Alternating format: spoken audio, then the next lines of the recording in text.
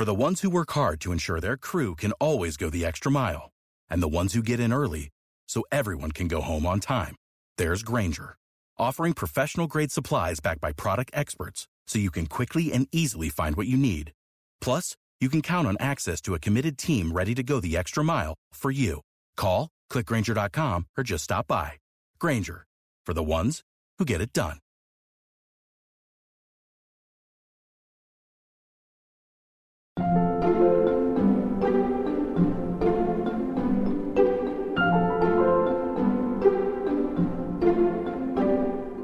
I teach a lot of music and I teach a lot of comics as well.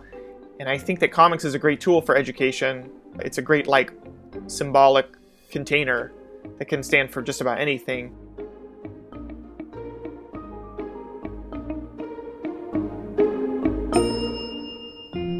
Welcome back to Working. I'm your host, June Thomas. And I'm your other host, Nate Chinen. Nate, it is so nice to see you again. Tell me, whose voice did we hear at the top of the show? That is Dave Chisholm, an acclaimed graphic novelist who specializes in stories about jazz, rooted both in research and his own experience. So he is a jazz musician who also draws comics about jazz music and musicians? That is correct. He's an expert with a highly specific niche, but I dare say, even if you're not a jazz maniac like me, I think there's a lot in his work to get excited about. Wow. And why did you want to speak to him right now? Well, I've been an admirer of Dave's work for several years, and I was just really blown away by his latest book, which is called Miles Davis and the Search for the Sound, which, the title should give you some idea of the subject and scope of this book. Indeed. Wow, that is fascinating. I am very excited to hear this interview, but tell me, do you have an extra segment that's exclusively for Slate Plus members? And if so, what will they hear? June, how did you know?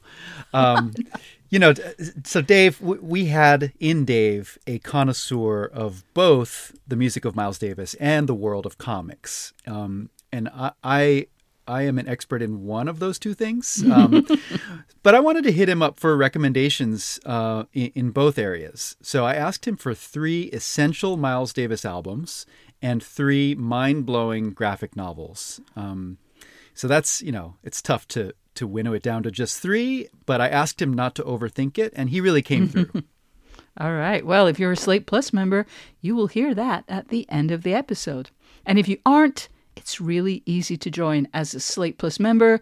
You get to hear extra segments on this show and others such as The Waves and Mom and Dad Are Fighting. You'll also get bonus episodes of podcasts like Big Mood, Little Mood and Slow Burn. And of course, you will never hit a paywall at slate.com. To learn more, go to slate.com/working plus. All right, let's hear Nate's conversation with Dave Chisholm.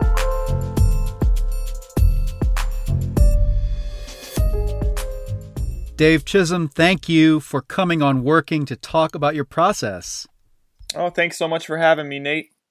I have to say, in this new graphic novel and in your previous books, including Enter the Blue from last year and Chasin' the Bird, Charlie Parker in California from 2020, there's something you do, which is to take full advantage of the visual language of comics to get inside the musical language of jazz.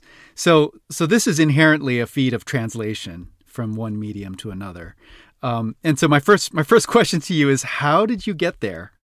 I suppose the eureka moment, if we want to call it that, is just cracking open like a score for like a piece of music and looking at the notation and saying well, this is a temporally unfixed version of a temporally fixed piece of music, right?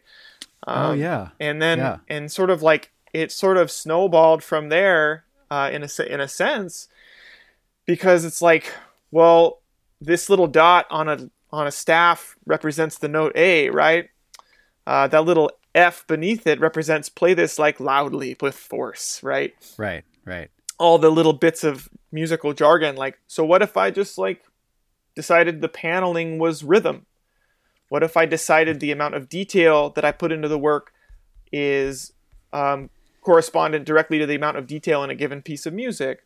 Or what does color represent? And then it sort of became like, I don't know if the right word is like isomorphism, where you kind of overlay one set of constraint or one set of rules and regulations upon another set of rules and see like, well, which one corresponds to which one, and you want a 1-to-1 ratio as much as you can, or for the sake of my books, as much as the story can bear, because I think it can get a little bit maybe it's not let's put it this way: the graphic novel, the comic medium, is not a space efficient medium. So there's a bit at the end of Chasing the Bird, the Charlie Parker graphic novel I did, that is like a quote unquote silent comic. It's just a purely musical depiction, right? And it's 18 consecutive pages with no text on the page, but only like these birds flying around on the page, following the contour of like Relaxin' at Camarillo by Charlie Parker.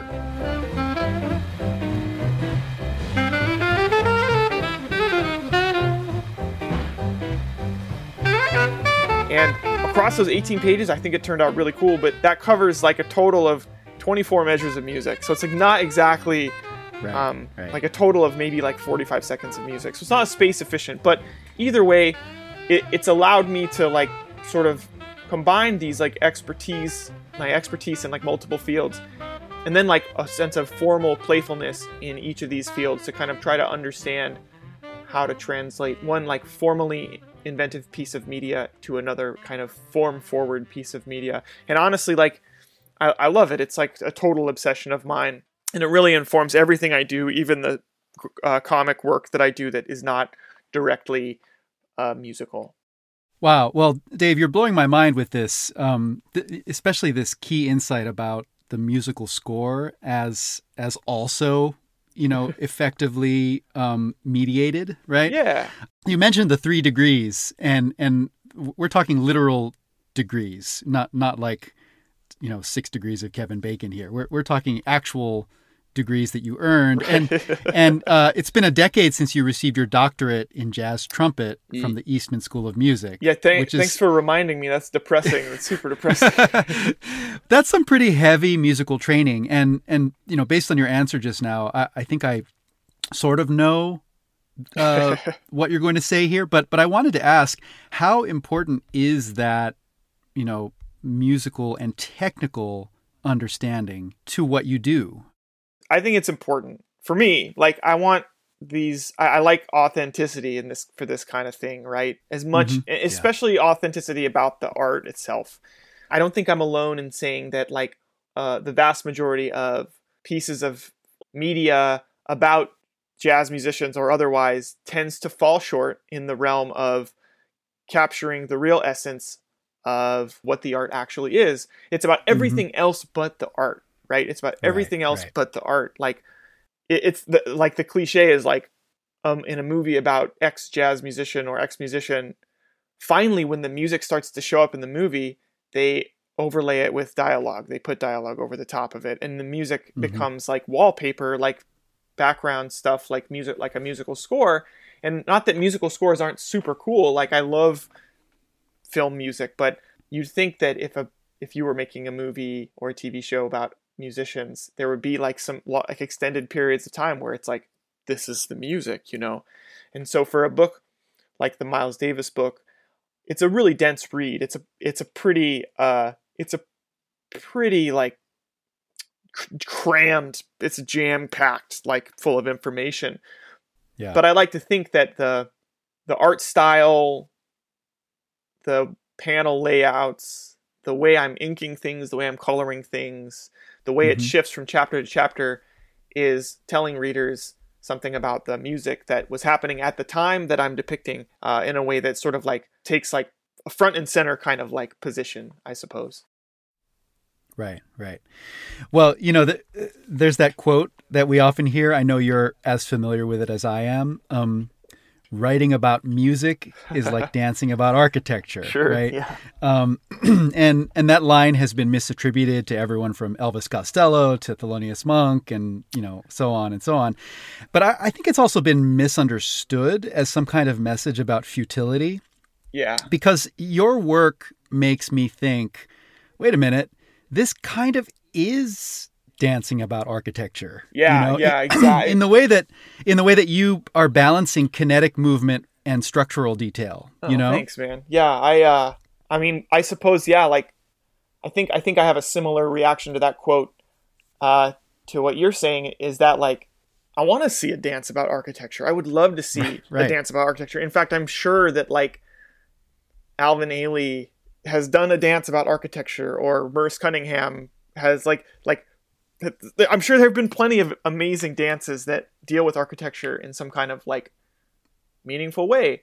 In the promo materials for the Miles Davis book, I suggested this, and I think Z2 was cool enough to, like, run with it, is that, like, I wanted to say this book is synesthesia inducing. Yeah. And, like, the idea is, like, we want people to, for me, like, the goal is, like, to make people engage with music on a deeper level beyond just, like, that thing that we all do where we hear something and go, I like this, or, like, I hate this. Instead, thinking about it, like, what's really happening. Hopefully books like these can give people, like, permission to try something, or, like, encouragement to try something that might otherwise be daunting. Yeah. I mean, you're not shying away from pretty inside kind of musicological detail in this book, where, like, what is modal jazz, right? Yeah. Like, what does that mean versus chordal improvisation? This is something that I think when you try to write about it, you can almost see a reader's eyes begin to glaze over if they're not musically inclined.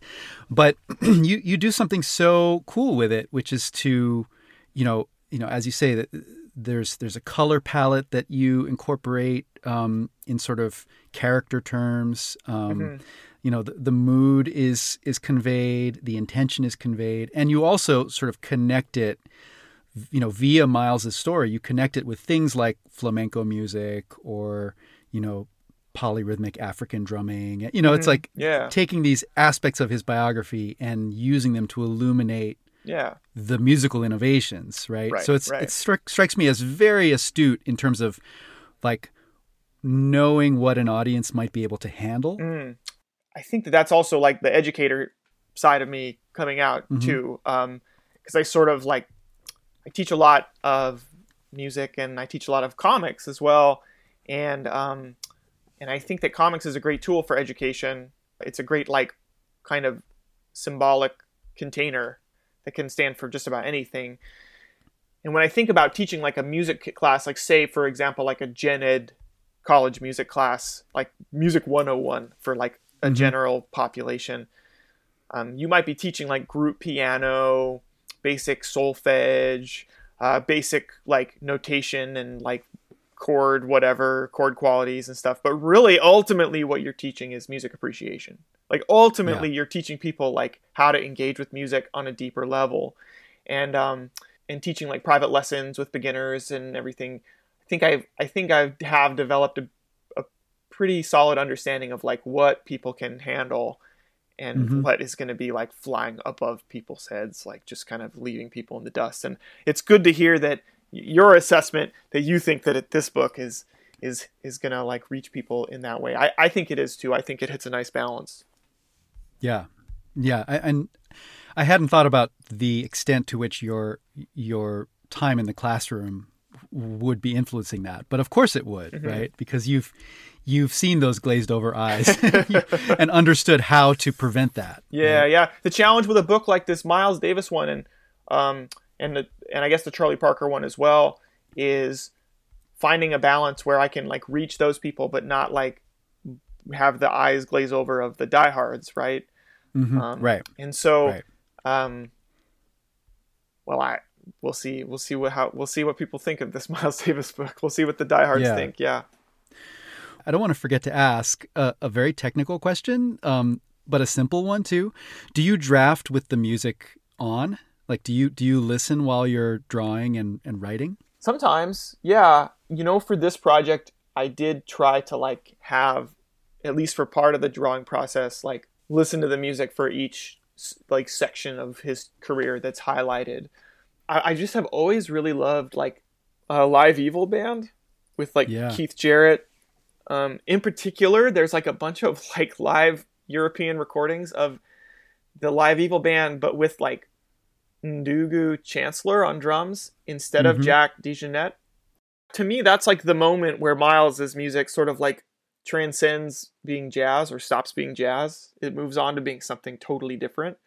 And you can feel this real push-pull in that music between like this kind of like rock-steady groove of Michael Henderson and Ndugu, like kind of battling against Keith Jarrett's like constant like pushing and like pushing out into outer space with what he's doing. Right. And I just like I love that chemistry.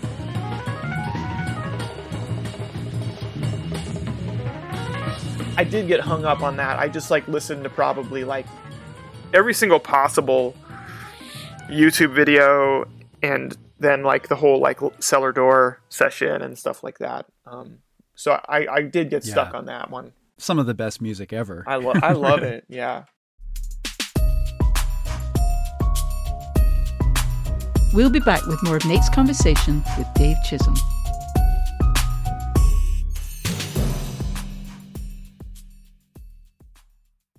This podcast is sponsored by Ramp. Are you the decision maker in your company? Consider this. For the first time in decades, there's a better option for a corporate card and spend management platform. Meet Ramp, the only corporate card and spend management system designed to help you spend less money so you can make more. Most corporate credit cards offer points as incentives, but those points amount to less than their worth in real cash value. Ramp's business cards offer you cash back, real money in your pocket. Plus, you control who spends what with each vendor. And Ramp's software collects and verifies receipts automatically, which means you'll stop wasteful spending and close your books in hours instead of days. Businesses that use Ramp add up to 5% to their bottom line the first year.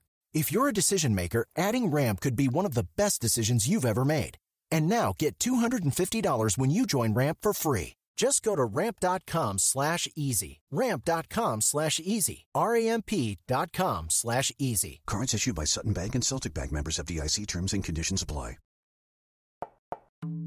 Listeners, we really, really want to hear from you. Every other Thursday on Working Overtime, we answer listener questions. So please tell us your creative challenges and let us help you. Drop us a line at working@slate.com. You can also send a voice memo to that address or give us a ring at 304-933-WORK and leave a voicemail. And if you're enjoying this episode, don't forget to subscribe to Working wherever you get your podcasts. Now let's return to Nate's conversation with Dave Chisholm. Okay, we've been talking in mostly visual terms, right, about your fantastic artwork, but you're also working with narrative. And in the case of this book, creative nonfiction, really. So I want to let people know the very first panel in this book is a black square with a date line, 1982, and a blunt utterance that you can easily imagine in Miles's voice. Dave, do you want to go ahead and say it? Miles says "fuck you." Yeah. It's pretty. It's the first line in the book is. And it's true. It's really true to form. But we begin to realize on the subsequent panels that Miles is in a doctor's office after a stroke, and he's kind of taking in the therapeutic recommendation that he's supposed to start sketching and drawing, which he sort of initially balks at, but then kind of comes around to like, And so this is a really cool framing device for, a way into this story. And it also feels like a nod of recognition on your part. That raises, a couple of questions for me. And the first one I'll get to is your decision to base pretty much all of the text in this book on Miles's own words, either from the autobiography or from interviews and other sources. And this is kind of necessarily the opposite approach that you took with the Charlie Parker book, where the story is largely told from, testimonials and other people remembering him. So on a practical level, how did you experience that different angle of approach? When I was doing the Charlie Parker book, I knew I was going to use the different visual styles for each chapter based on the point of view of the narrator. So each chapter has a different visual style, a different storytelling style, a different set of rules. I remember thinking like this might, I mean, I remember thinking like, oh, you know, like if I ever did like a Miles Davis book, I would come back to this conceit of like changing styles, but it would be based on his own musical evolution, since since obviously it's like a legendary, like the radicalness of his evolution throughout his career. And then, you know, like thanks to the Charlie Parker book, this opportunity came to me, and it really felt like a sequel to the Charlie Parker book. And, and obviously I didn't want to fall back on the same framing device, because there's so much of Miles's first person accounts of what's going on. It just made total sense to have like the narration, instead of the narration being other people talking about Miles, to have it be in Miles Davis's own words, even when they kind of contradict like the reality of what happened, or even if they contradict what he says about things. Like he talks about how much he cares about somebody, and then his actions completely subvert that and completely reject that. Like, so it's you know, it did like, and that plays into like the whole Gemini, like twin, like good, like Dr. Jekyll, Mr. Hyde kind of aspect of his personality. And so in a sense, it was like a bit of a no-brainer to do that thing, because why not, like, go right to the source and use that really valuable text, you know? Yeah. And then was it easy? No, it was a lot of research and reading and like sifting and sort of like collecting quotes from Miles, and like saying like, well, this one could fit in this bucket or this bucket. This one could be about the second quintet or about Charlie Parker, right? Like, if it's about band leading, it could be about Charlie Parker, but it could also be about his band leading philosophies in the 70s, right? If it was something about drummers, it could be about Tony Williams, or it could be about Philly Joe Jones. And and so it was like really reorganizing a lot of these like little snippets all over the place, and sort of like figuring out where they were going to belong. Yeah. So I want to get to my second question here, which is about Miles himself, right? Everyone who approaches him as a human subject, especially today, is confronted with a serious quandary, right? Because his behavior, especially with respect to the women in his life and the family he left behind, you know, it's often pretty atrocious. And you're unsparing about this, but in the same way that Miles is unsparing in the autobiography. Right. So I wondered, was that a tightrope walk for you? Or, and I guess, you know, on top of that, was it helpful specifically to be working in the medium of comics, where protagonists often get rendered with, you know, their faults and their struggles on full display? Gosh, there's a couple different tightropes. So like the first one was like, I'm working with his family for this book. Yeah. And it's this painful, dark stuff that is honestly, like you said, he's candid. He's unnervingly candid in his autobiography about all this stuff. And so the first was like, I'm just going to be like, right away, I was like, I think we should be really honest about the bad side of him, the negative parts of his story. And they were like, they were very supportive of that, really, really like, understanding of that. And then in scripting, it was kind of like being tasteful in that line, where it's like not glorifying it, not exploiting violence against women, not glorifying any of the racial violence that he suffered. Yeah. Not like making sure that like it's there, but not like in a way that like looks really badass, you know, like how violence in comics and violence have a really frustrating friendship, right? Because like, you know, like every comic book movie ends with a big fight scene. Like every solution is like, well, let's punch it until it's like either dies or changes its mind, right? And like, I don't know about you, Nate, but I've never solved a problem by punching it in my life, right? That's not a problem solver.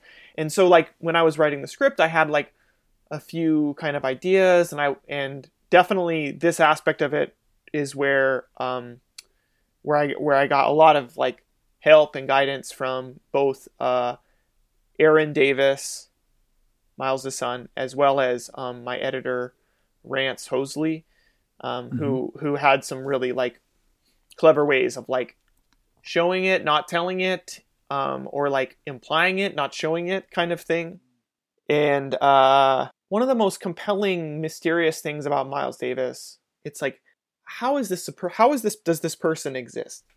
Right. He's like this trumpet player who embodies all the worst qualities in a sense of like trumpet players, which is like these macho, like toxic male, like wants to be intimidating, is very tough and macho. But then his music is like the opposite of higher, faster, louder for the most part in his career. Right. Even when he is playing higher, faster, louder, there's a certain vulnerability to it. There's a sensitivity to it. He's extremely sensitive as a listener to the band around him. He's always responding in exactly the right way to the band around him. It's never like my way or the highway with him. He's always in negotiation with the band around him in a way that it's not really like stereotypically like masculine kind of like trumpet playing, right? Well, earlier you invoked the Jekyll and Hyde aspect and and Miles himself talks about being a Gemini. Yeah, he leans into it big time. It's definitely complicated. It's hard. This is like my greatest like musical artistic North Star in my whole life, really. Yeah, and that honesty, I mean, that's a striking thing about your book, because I don't think that you let him off the hook. This feels like a pretty clear-eyed assessment of who he was, even though you are assuming his first-person perspective. Like the wreckage is not invisible in this telling of his life. And there is sort of context. I mean, we do understand the toll of racism and the pain that he was in and the, drugs. Yeah. I mean, it's all in there, but there's kind of a crucial, there's just enough critical distance, I feel, in your telling that it's clear that this is neither a condemnation nor a hagiography, right? Now, you mentioned something earlier about working with Miles's family, and maybe this is a good way to bring us home in this conversation. I was thinking about graphic novels, but specifically comics in pop culture. And, these days when we talk about that, it's almost like a shorthand for Marvel Entertainment. And in Hollywood, there's always a lot of related conversation about IP. You work in a different vein and with different materials, but you also work with IP, right? And in the case of this Miles book and the Charlie Parker book, you got cooperation from artist estates, and we haven't talked much about Enter the Blue, your previous book, but that was, and that's a beautiful original story that you tell, that I highly recommend people check out. Thanks. But that book was made with the cooperation of Blue Note Records. Right. So I wanted to ask how you would describe your relationships with these various entities. Did it feel more like a matter of permission or more like collaboration? Where does that balance fall for you? With Blue Note, the first thing I brought to them, because I was asked to pitch something to them, I brought them a nonfiction pitch about the history of Blue Note, and they were like totally not into it. And they were like, "Can you do something like fictional, like with time travel or something like that?" Oh. And I was like, "That's great." I was super excited. And then when I started, when I put together a pitch, they approved the story for Enter the Blue and the conceit of it and everything like that, the like magical realism or fantasy conceit of the story. And then when I started sending them script pages, I wasn't getting any feedback. And then at one point, Don was the president of Blue Note Records, emailed me and was like, "Hey Dave, like, you're like part of the Blue Note roster at this point, and with the Blue Note roster, like, we don't tell people what to do ever. We just let them do what they do. We trust them. So we trust that you're going to do a good job with this book. And so it was basically like, make this book however you want to make it from their mouth. But with the Miles book, I would say it was definitely the most collaborative one so far. In particular, there was a nice like long conversation I had with Miles's nephew, Vincent Wilburn, about the time that he spent out in New York during Miles's like so-called like dark period, right? Kind of like talking about what that was like and everything. And it really, I rewrote that whole chapter after that conversation. It was quite late in the project that I rewrote that. But in terms of like, I think the approach that I took, that I pitched and was approved, like all of the information is in Miles's words. And so there wasn't like a whole lot of room for collaboration beyond like kind of like little bits of feedback here and there, and kind of like having the comfort, according to like Miles Davis's son, that I'm getting it right, that I'm doing it, that it's turning out good. If the approach had been like, I want to like interview Aaron and make the graphic novel about like Aaron's relationship with his dad, that would be a totally different story. Right. On one hand, I think that would be a really incredible like book. On the other hand, that's probably not the book that that's probably not the book that like the people who are like putting the books out like want to see. They want a book about with kind of like the big moments in his public facing career, and not so much a book about like familial kind of personal stuff, as it were. One last question, Dave. Is there another big book cooking on the front burner now? Yeah, I am about, let me think, about 70 pages in to my next project. This one is a creator-owned comic book series that's written by my friend Rick Quinn. Imagine like the like genre-bending, like frenetic energy of Everything Everywhere All at Once, but in a story that's like about like an alternate music history of the 20th century. Okay. With like kind of big fantastical genre kind of elements that are attached to it, all told from the point of view of like very ground level characters. So I'm really excited about this book. It's very fun and like powerful, and I think it'll be unlike anything else that the comics world has seen in a long time. Well, Dave, congratulations again on this Miles Davis book. It's going to be exciting to watch the responses as it enters the world, because I think a lot of people are going to be very into it. Oh man. Well, I hope so. I am so nervous. I've told other people like my main goal is to make it so that I would make a book that the last thing I want to do is disappoint 16-year-old me. Because I was like reading comics and like just listening only to Miles Davis for like maybe like 4 years straight back then. And I want to make a book that person would read and be like, holy shit, this is awesome. I think you did it, and we'll see what the rest of the world thinks. But Dave, thank you again for joining us today. Thank you so much, Nate. I really appreciate it. Up next, Nate and I will talk about treating writing like music composition and how to keep track of all the elements in a large-scale creative project. This episode is brought to you by Progressive Insurance. Hey listeners, whether you love true crime or comedies, celebrity interviews, news, or even motivational speakers, you call the shots on what's in your podcast queue, right? And guess what? Now you can call the shots on your auto insurance too. Enter the Name Your Price tool from Progressive. The Name Your Price tool puts you in charge of your auto insurance by working just the way it sounds. You tell Progressive how much you want to pay for car insurance. Then they'll show you a variety of coverages that fit within your budget, giving you options. Now, that's something you'll want to press play on. It's easy to start a quote, and you'll be able to choose the best option for you fast. It's just one of the many ways you can save with Progressive Insurance. Quote today at Progressive.com to try the Name Your Price tool for yourself and join over 28 million drivers who trust Progressive. Progressive Casualty Insurance Company and Affiliates. Price and coverage match limited by state law.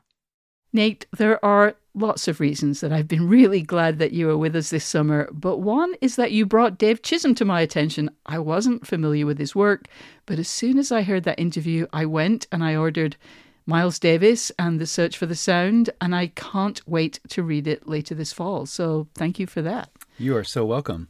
Dave's deep, deep knowledge of jazz music obviously informs the creation of these comics, and I was fascinated to hear him describe those influences. In his case, they literally shape the comics. He really wants to show, the panels of the comics reflecting the bars of music. Mm-hmm. That is fascinating.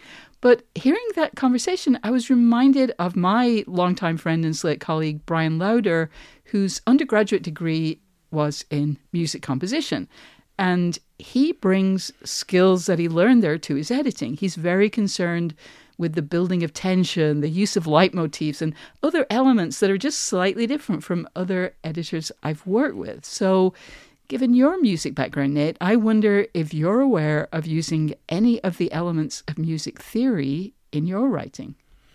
This may come as a surprise, but I haven't really thought about this consciously. So maybe I'm not aware. But, now that you mention it, of course there's an influence, right? I'm so obsessed with it, and it's what I'm always thinking about.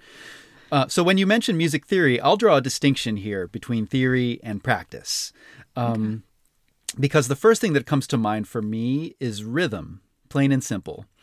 I've really always been tuned into rhythm, not just as a musical element, but as a mode of communication. And I think that feel for cadence and phrase functions on a subconscious level, whenever I compose a sentence. Interesting. I think I mentioned this in a previous episode of Working when I was talking with Isaac. I don't tend to read my work aloud, but I do hear it in my head. So, so the rhythm plays out in that process. Then there's also a couple of fundamental principles in music making, which I also think I utilize without really thinking about it. So one of these, I think, would be the idea of theme and variations, which we encounter everywhere from J.S. Bach to Thelonious Monk. It can be a really useful way to develop an idea in a story. And then another one is call and response, which exists in a whole lot of Afro-diasporic music, but also, in the tradition of antiphonal liturgical music and various European folk musics, right? And so I use this too on occasion. It's kind of a way of creating a Socratic structure in a piece, or even working your way through what might seem to be opposing ideas. Interesting. I also feel a need to praise Dave for something. He talked about getting an important insight into a period of Miles Davis's life from a conversation with Davis's nephew, Vincent Wilburn, which led him to make significant revisions to the book quite late in the project. Mm-hmm. And I suspect that's something that a lot of writers would have resisted. I'll just speak for myself. In my experience, when you get to a certain stage of a project, your willingness to make significant changes of your own accord, maybe somebody will kind of push you to, but just to do it off your own bat, well, that intention really diminishes, let's just say. Mm-hmm. But when the piece is a graphic novel where editing is so much more difficult because you're not just changing text, you have to do new drawings and perhaps even reconfigure panels that might affect pages and pages of the work. It's especially noteworthy. I can't believe he did that.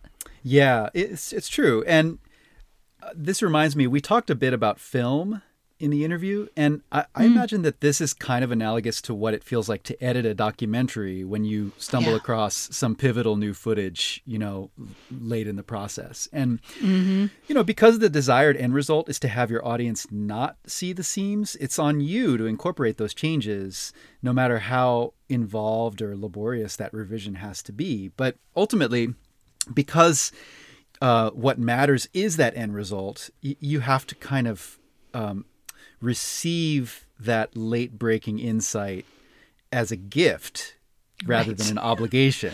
Right? Oh, and so it's kind of an attitudinal shift. It's like, how fortunate that I can get it right because I have this, because I was able to fit this in.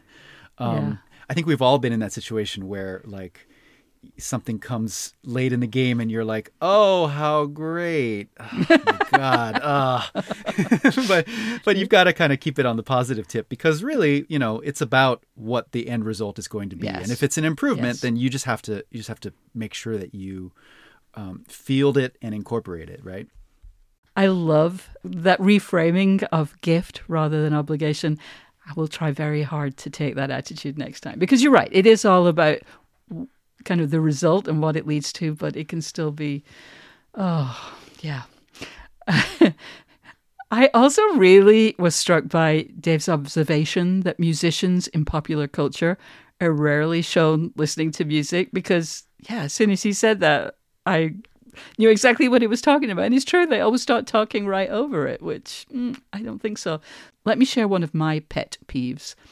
I hate to quote Woody Allen, but something from one of his movies has stuck with me for a very, very long time. In one of his films, someone says that a Spanish character would be more convincing if he spoke Spanish and called his mother in Barcelona once in a while. And ironically, given the source, that is a good reminder that if you say your characters are from different backgrounds, they really shouldn't behave identically. They should reflect the background that the creator gave them. You can't just write a novel with all white characters and then, change the name of one of them from Jimmy to Jamal and produce anything other than a white character named Jamal. And needless to say, Woody Allen should take his own advice when he comes to, reflecting the population of New York and lots of other things. But Nate, do you have any similar, why do they always get that wrong opinions? Yeah, well, so many, June. I bet. First of all, I have to say, I share Dave's frustration over the portrayal of music and music making and musical practice on film. I'm especially touchy on the subject of jazz in film. I mean, Whiplash, come on. Whiplash Ridiculous. is also about a drummer, right? Yeah. So let's just shelve that for another time because, I don't want to completely take over the rest of this episode. And since that was the original complaint, I feel I should tack in another direction. So I'll talk about culture a bit. I was born and raised in Honolulu on the island of Oahu. And as you know, as everyone knows, Hawaii is a very popular setting for all manner of pop culture stories, right? Either stuff that's set in the islands or stuff that just uses the islands for visual, luxurious, tropical background. Now, what isn't often taken into account is that this is also a place with a particular and quite sensitive colonial history and a really deep indigenous history and a distinctive cultural mix, both historical and contemporary. So this is all to say that Hawaiian culture gets so grossly misrepresented in film and television. And, so much so that I no longer get upset about it because that's par for the course. But because of that, it does strike me as so refreshing when I encounter a piece of popular entertainment that gets it right, even a little right. But those examples are really few and far between. Well, I have to ask you, can you think of one that has seemed, resonated and has felt that it was, at least in part, right? Yeah, in part. This is going to be a really funny recommendation, and I guess I should qualify it by saying that this is a quite silly and really ridiculous show. But June, do you remember Doogie Howser, MD?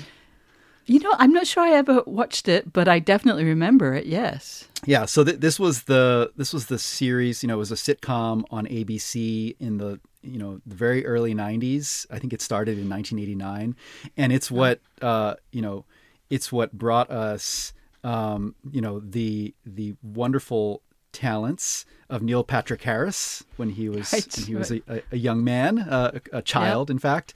And the whole premise of the show is that there's this child prodigy who becomes a doctor, right? He's like he's a medical prodigy. He is working in a hospital as a doctor. It's a really it's a patently ridiculous concept, but it was a pretty good show. I remember watching it back in the day. So a few years ago, Disney Plus rebooted this show with a new setting and a new set of characters. And this is called Doogie Kamealoha, MD.